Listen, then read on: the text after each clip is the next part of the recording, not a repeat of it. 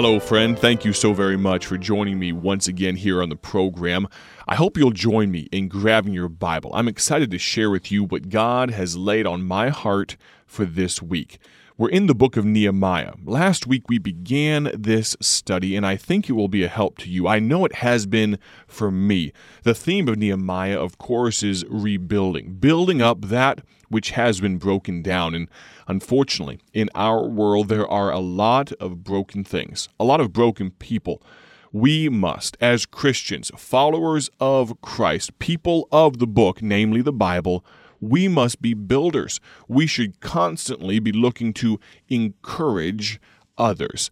In just a moment, I'm going to share with you the thought from Scripture today. We're in Nehemiah and in chapter number 2. If you can believe it, we got through all of chapter 1 last week. We'll do a short review, but we'll be in Nehemiah chapter 2 in just a moment here.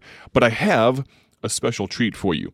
I'm joined by some friends this week on the program. You may recall recently we began including a little bit of music in this broadcast, in addition to the intro and outro music and all of those things that accompany the announcer. We've been taking a short pause for just a few moments and listening to some great music, and this week will be no different. Today I'm joined by some friends whose names you may recognize. Do you know who Paul Levine is? Of course you do. He's the founder of this ministry, Bible Tracts Incorporated, and this particular radio broadcast, Bible Tract Echoes, was begun by God's grace by evangelist Paul Levine. Now, unfortunately, Paul Levine passed away in 1996, but he has such a great legacy that continues on even today. His sidekick, or I should say, his partner in crime, Bob Finley, who, coincidentally, was a blind man who did not let that stop him from serving God. They were such a dynamic pair. They did so much for the cause of Christ and are remembered so fondly by many. And many of you that are listening right now would know the names Paul Levine and Bob Finley. They sang together often. You may recall that I've included some preaching by Paul Levine on this program, but today I'm going to let them sing for you. Actually, Bob Finley is going to sing for you in just a moment. He's going to sing a song I've always loved called I Love to Tell the Story. I love to tell the story. What a great, great thought. Do you love to tell the story? I was thinking about this particular song, and it works so well here in accompanying the Bible Tract Echoes broadcast and on the platform of Bible Tracts Incorporated, because our ministry is all about giving the gospel. It's all about giving the glorious gospel of Jesus Christ, telling that story. And so I'd like to ask you if you would listen now as Bob Finley sings, I love to tell the story. I love to tell the story of unseen things above, of Jesus and His glory, of Jesus and His love. I love to tell the story because I know 'tis true. 'Twill be my theme in glory of one I love so true. I love to tell the story. 'Twill be my theme in glory to tell the old story of Jesus and His love.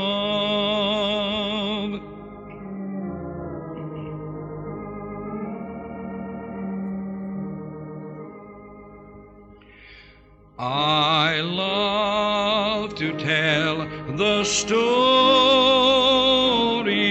for those who know it best, seem hungering and thirsting to hear it like the rest.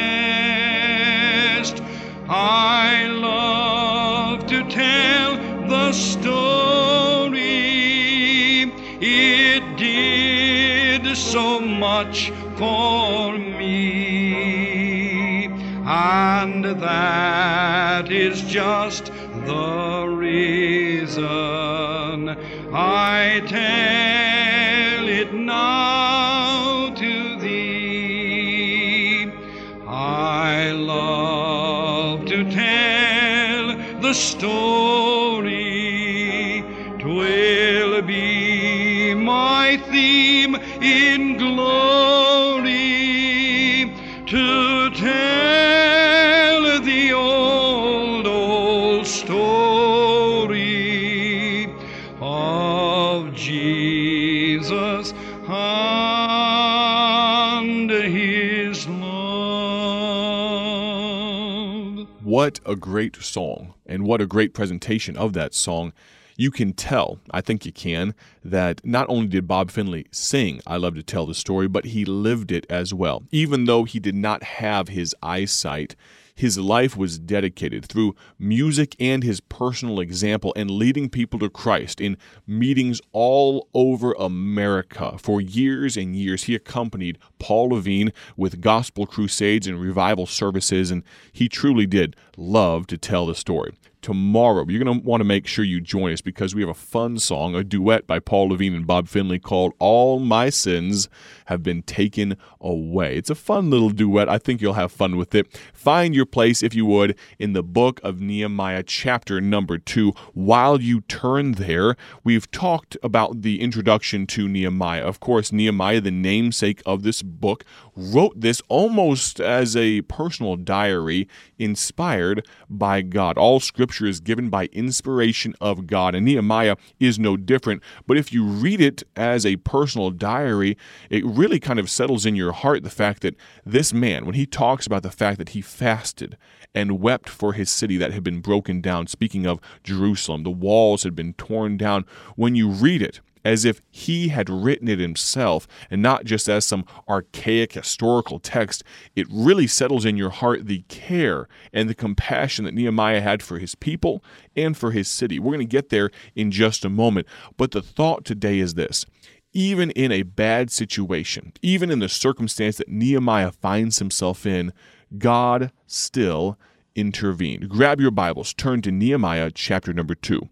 Just by way of refresher, as you find your place there, let me remind you that Nehemiah, in chapter 1, came across some of his brethren, and he spoke to Hanani, who told him the bad news that Jerusalem and the people of Jerusalem were in affliction. The walls their defenses had been torn down by the powers of that day. Persia and Babylon and these powers of this time frame had left just rubble strewn all over the place, and the people of Israel at this time that were the residents of Jerusalem had no defenses. And it struck Nehemiah. It caused him to weep in verse number 4 of chapter 1. And it came to pass when I heard these words that I sat down and wept and mourned certain days and fasted and prayed before the God of heaven. And then verses 5 through 11 of chapter 1 record the prayer, the heartfelt prayer of Nehemiah. He pours his heart out to God, and then we pick up in verse number 1 of chapter 2. Nehemiah chapter 2 and verse 1 says this, And it came to pass in the month Nisan, in the 20th year of Artaxerxes the king, that wine was before him. And I took up the wine and gave it unto the king. Now I had not been before time sad in his presence. Now let's pause here for just a moment and point out that Nehemiah is the cupbearer for the king. And realize as well that usually it's not very pleasant to go to work with negative people, with people that are always sad all the time. Now, I understand circumstances of life happen and all of those things, but Nehemiah, it appears, was normally a positive person, but because on this particular day he was not. Artaxerxes, the king of really the known world at the time, it caught his attention. Nehemiah must have been a kind of joyful fellow most of the time. He must have been a positive guy, but today he was sad. Verse number 2, Wherefore the king said unto me, Why is thy countenance sad, seeing thou art not sick? This is nothing else but sorrow of heart. Then I was very sore afraid. This king here, he seems very perceptive. Nehemiah is thinking here, I've been sad in the king's presence. He's going to say, off with my head. He's going to kick me out. He's going to fire me from this job. He's not going to want to hang around a negative guy like me. But verse number 3, and said unto the king, let the king live forever. This is Nehemiah. Why should not my countenance be sad? He's giving a reason for his countenance being downtrodden when the city, the place of my father's sepulchres, lieth waste, and the gates thereof are consumed with fire. Then the king said unto me, for what dost thou make request? So I prayed to the God of heaven. Well, let's pause here for just a moment. It's amazing how God put this together. Nehemiah is in the right place at the right time to talk to the right person who can actually get something done. Nehemiah effectively, yes, he's the cupbearer to the king, but in many ways, as far as his ability to choose his employment, is no better than a slave. He doesn't really have any choice about where he goes and what he does. He is the cupbearer for the king, and that's what he will be until the king says he is no longer supposed to be doing that job. So realize, when the king asks him, what would your request be? Nehemiah, I love this here. The very first thing he does is talk to God. Before shooting off at the mouth, before saying something foolish right there and then, he talks to God. That's a lesson I could learn. I realized at an early age, now I don't always follow this, but I realized at an early age that it's usually wise to think before you speak. And so, Nehemiah does this. He talks to God first, thinks about what he's going to say, and then he asks the king for permission. Now, what is he asking for permission for? Well, we're going to talk about that tomorrow, but I'd like to point out here, and we're going to pick up this thought on the morrow, that Nehemiah asks God's permission first. Do you have a big decision ahead of you? Do you have circumstances of life that seem to be pushing you down, that seem to be really stirring up strife, seem to be leaving you without peace? I'd recommend, before trying to right the wrong, before trying to fix those things yourself, before trying to solve problems, go to God first, because God will intervene. We just got to set the stage right beforehand. I appreciate you listening. God bless. Have a great day for His glory. We'll talk to you tomorrow. Thank you for joining us today for Bible Tract Echoes, a ministry of Bible Tracts Incorporated. If you would like to receive a free sample packet of all of our tracts, you can contact us by calling 309-828-6888. That's 309-828-6888. Our mailing address is P.O. Box 188, Bloomington, Illinois, 61702. A faster way to contact us is to go to our website at BibleTractsInc.org. That's BibleTractsInc.org.